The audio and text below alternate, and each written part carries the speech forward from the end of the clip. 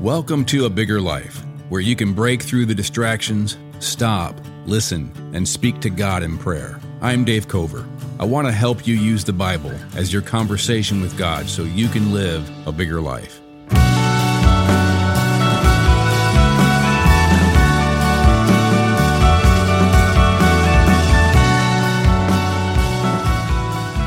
Today we're going to look at Psalm 28. It's another Psalm of David. You know, the more I read the Psalms, the more I realize that if they're any kind of a guide of how we are to come to God, how we're supposed to approach God, then I think it's a guide that we need to come to God perhaps more emotionally needy and even desperate. I think in some ways that we lose emotional control sometimes in our speech, in our relationships, in our horizontal lives, the lives we live with the situations at work, situations in family, situations driving in a car or shopping or whatever it is, social media. Sometimes we lose emotional control in those situations because we keep too much emotional control in our vertical life, in our prayer with God. And I think that one of the things that at least I'm recognizing as I read through the Psalms of David is learning to cast my emotions unto God is an important need, to be emotional with God. I think if I control my emotions with God, I tend to not control them as well in my other relationships. God is the one relationship where I really can be emotional and even lose emotional control. We can be emotionally dramatic even with God, and that's because David was.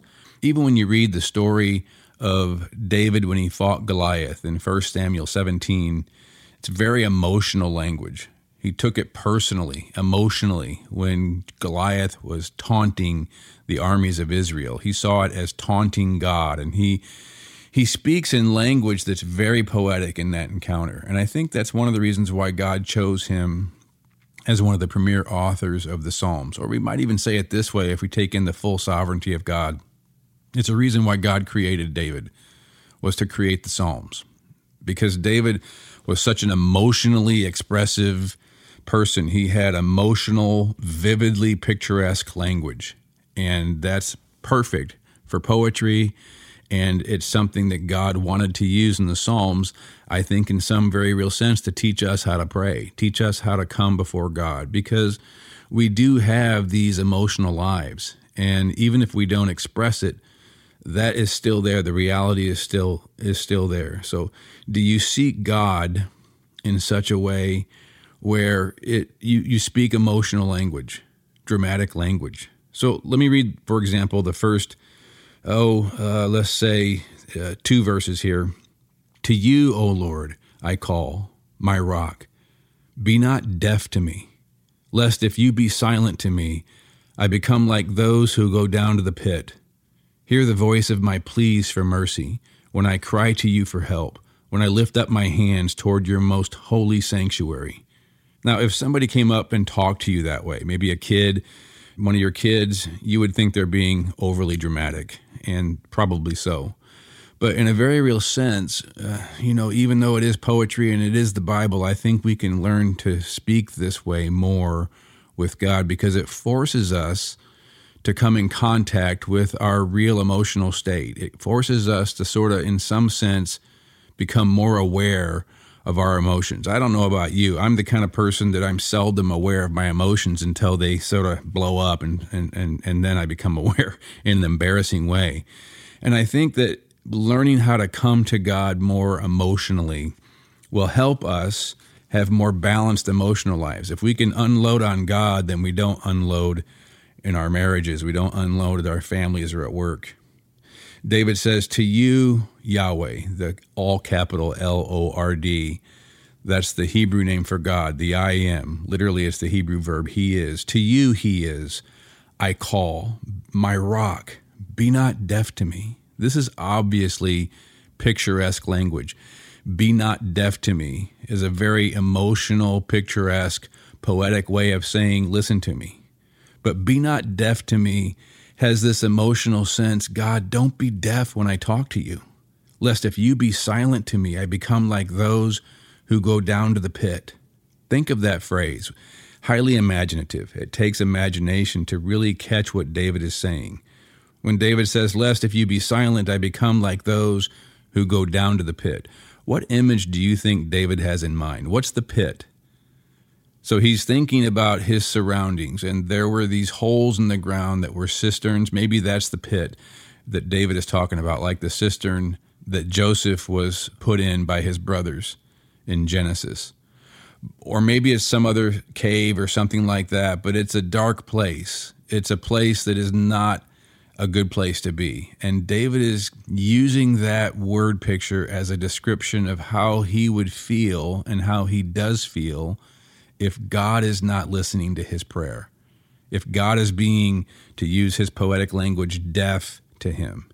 He needs God to hear him, and he needs God in some way to help him see that he's having a conversation with God. So he says in verse 2, "Hear the voice of my pleas for mercy, when I cry to you for help, when I lift up my hands toward your most holy sanctuary."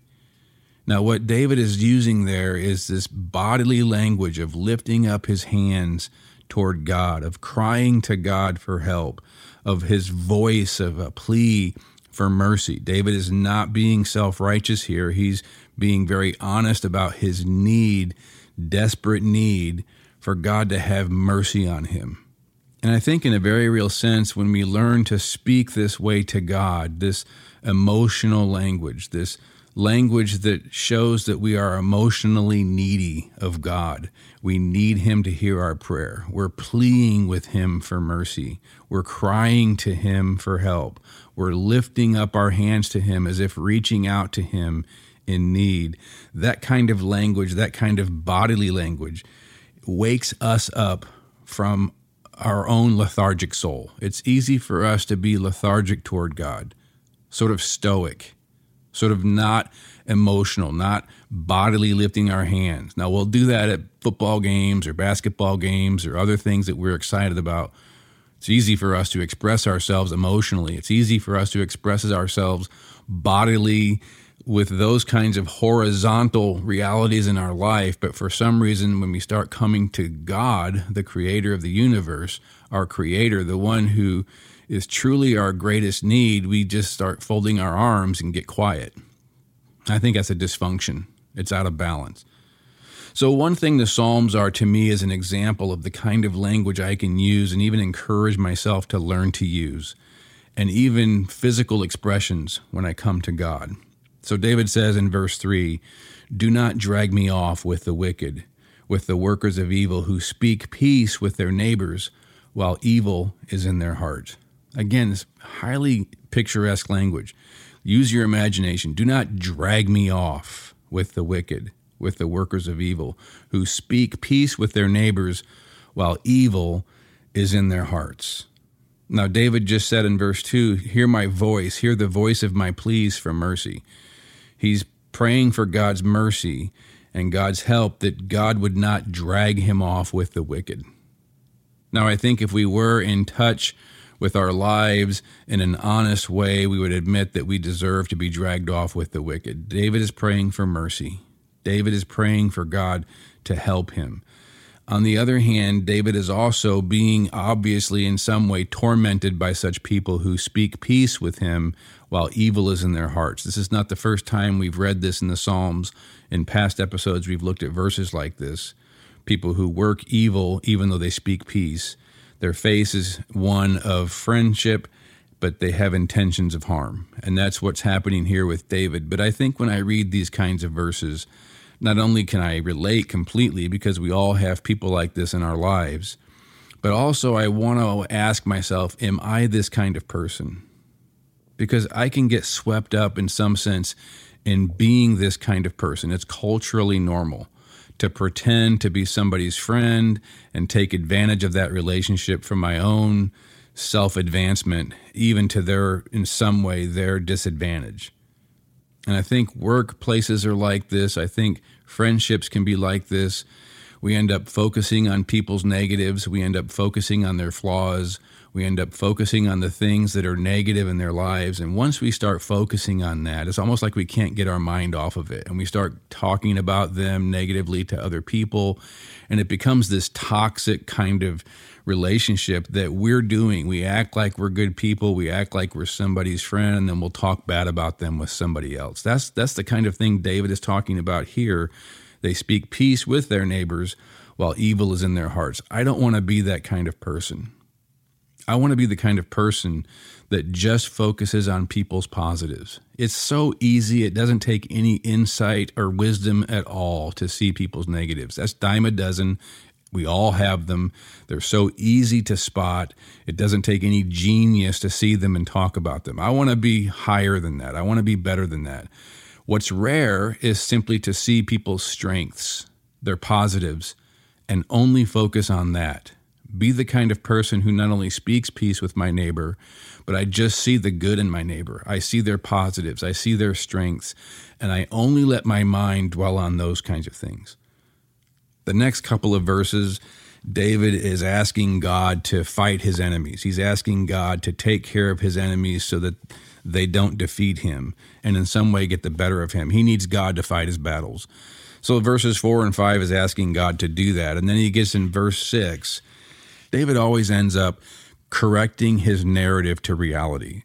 The reality of God's promise, the reality of God's presence, the reality of God's redemptive purpose in his life. And we should try to do the same thing. We should try to bring ourselves to declaring the truth of God's faithfulness, the truth of God's promise, the real narrative that our life is in because God has become person in the human person of Jesus, and he has lived a life to redeem us. He has died for us on the cross. He has broken through the other side of death. He has become the human Messiah who is leading a new world by his resurrection and the resurrection to come for the world and for us. This is the narrative our life is in because the gospel is true, because Jesus rose from the dead, and we need to bring our lives back into that narrative. And that's one of the purposes of prayer. It's one of the purposes of coming to God. We can be completely honest about how we feel. We can be emotionally needy in our expression to God. Eventually, we want to come to where we're putting ourselves back into the correct narrative. Blessed be Yahweh. Blessed be the I Am, for he has heard the voice of my pleas for mercy. Pleading for mercy helps me appreciate others in spite of their flaws, because when I plead for mercy, I'm having to recognize my need of God's mercy, that I don't deserve his blessing. I don't deserve his work in my life. It's all by his mercy and his grace. And if I rehearse the reasons in my life why I need his mercy, it helps me be merciful toward others in their flaws and their weaknesses, even in their sins against me, even when they speak peace to me but have evil intentions in their heart, which happens, that I would be a person who's merciful, that I would be a person who's forgiving, because I know I have a lot, maybe more, that needs to be forgiven by God. And there's that phrase, forgiven people forgive. People who have received mercy are merciful. So David says in verse 7, the Lord is my strength and my shield. Again, very poetic language. Takes our imagination to fully picture what David is saying. God is my strength. God is my shield. And David was a warrior. The shield was a huge part of his life to protect his life from arrows, to protect his life from sword. The Lord is his shield. He says, the Lord is my shield and my strength and my shield. In him my heart trusts, and I am helped. My heart exalts. With my song, I give thanks to him. I think just saying these kinds of things out loud, even to God in prayer, does what it is that we're saying. I think if I say to God, you are my strength, you are my shield, in you my heart trusts, my heart exalts, and with my song, I give thanks to you. When I say these kinds of things, almost the therapy is in the words spoken. I think that's what David is saying here. And I have found over the years that when I can actually say these kinds of things out loud, you have heard the voice of my pleas for mercy. You are the one to be praised. You are my strength. You are my shield. My heart trusts in you, and I am helped, and my heart exalts in you. And with my song, I give thanks to you. If I say those things, it actually starts doing in my heart and doing in my soul and my thoughts what I'm saying. I don't know what you're like in church when there's music, when there's singing. Are you one like me? I like to just listen. I rarely sing, to my own detriment, because I think there's a power in actually singing the words. And the best times I've had in worship is when I just hit that switch inside my head and I just say, I'm going to sing these words. And in the singing, it starts doing in me what the song is about. I think there's a real power in singing in worship. We can sing on our own when we're with God. We don't need to be in church. We can learn songs and we can play songs and we can sing songs to God. When I say play, I mean like on our iPhone or something. And we can listen and sing with the song in praise to God. David says, with my song, I shall give thanks to him. There's a power in singing, and David knew the power well. Verse 8, the Lord is the strength of his people. He is the saving refuge of his anointed. Oh, save your people and bless your heritage. Be their shepherd and carry them forever. This is a great psalm, even though it may not be a psalm that has any kind of huge new information in it that we haven't seen in other psalms. It's a great psalm that shows us just how to have a time of prayer, a time where we praise God, a time where we express our need for God, a time where we ask for his mercy, a time where we re-narrate our lives back into the promises of the gospel, a time where we actually engage our lives, engage our heart, engage our mouth, engage our minds in praise and thanksgiving and trust in his promises. So let's do that now. Let's take a moment here and pray Psalm 28. Would you pray with me and see what I'm talking about when we bring this psalm into our own souls? To you, O Lord, to you, Yahweh, I call. I call. I call to you. You are my rock. You are the one that I stand on with my solid foundation that can't be moved. You are the cave that I hide in, and you are my refuge. In you alone is my refuge. In you alone am I safe, and I take refuge in you because you are my rock.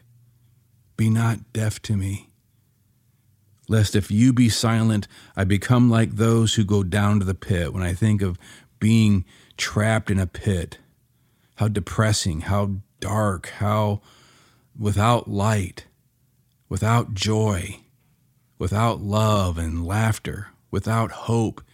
It's a pit, and it's dark, and it's small, and it's closed in.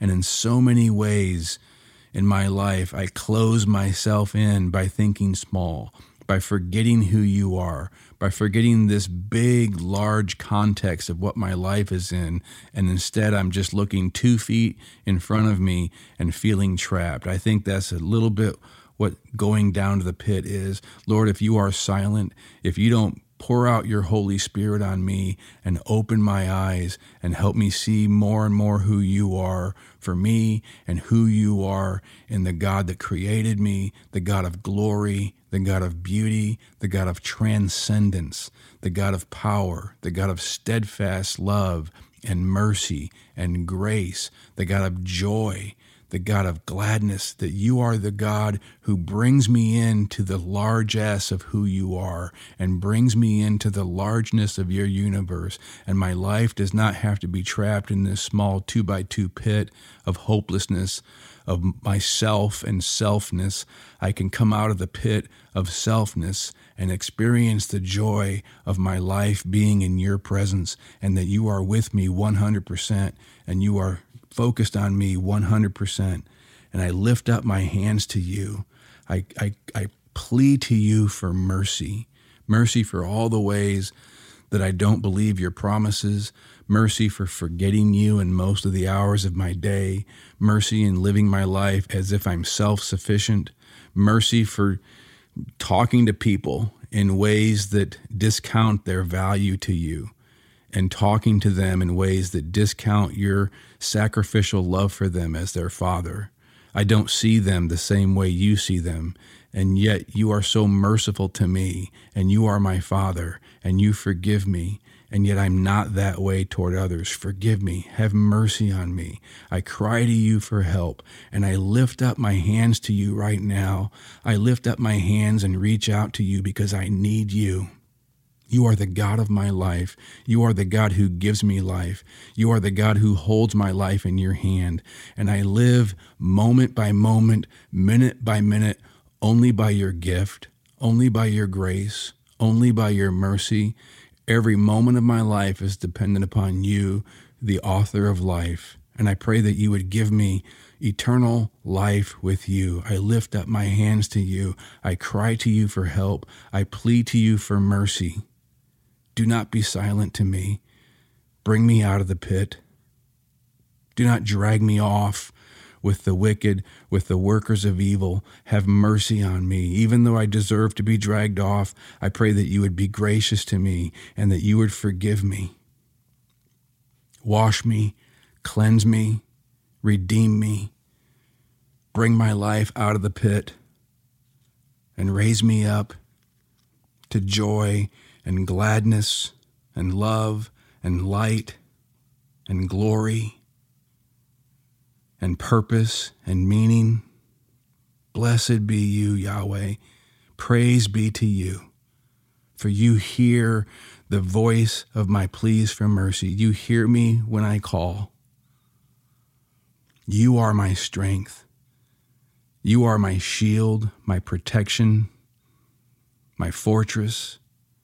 In you, my heart trusts. I trust your word is faithful. I trust your promises are true. I trust in your works of your hands, that you have put your hands on the cross with nails in them, and you have died for me, and you have risen for me, and you are coming back for me on this earth to bring your heaven back to earth, your resurrection back to my body, your restoration back to this creation. And so I give praise to you. You are my shield. In you my heart trusts, and I am helped even now because I re-narrate my life right now in that true and bigger story that my life is in. My heart exalts because my life is in that bigger story that you have done, the works of your hands. And with my mouth and with my song, I give thanks to you for all that you have done. I give thanks to you for all that you are doing in my life, even right now that I don't see, ways even right now that you are my strength that I don't see, ways even right now that you are my shield that I don't see, you are my rock that I don't see, you are my saving refuge even now in ways that I don't see. You are the strength of your people, and you are my strength, and you are my saving refuge. Save me, O God. Heal me. Restore me and bless me. I give praise to you for the inheritance I have in Christ. Be my shepherd and carry me forever. Be my good shepherd and lead me and guide me and sustain me and strengthen me and carry me in your arms forever and ever. In your universe, in your plan, in your restored creation, in a resurrected body, in your presence, I will dwell, and you will dwell with me forever. And I give praise to you, and I give thanks to you. In Jesus' name, amen. Thanks for listening to A Bigger Life, a podcast of The Crossing, a church in Columbia, Missouri. If you enjoyed this episode, please subscribe and give it a rating so people can find this content more easily, or consider texting it to a friend or posting it on social media. Thanks for listening.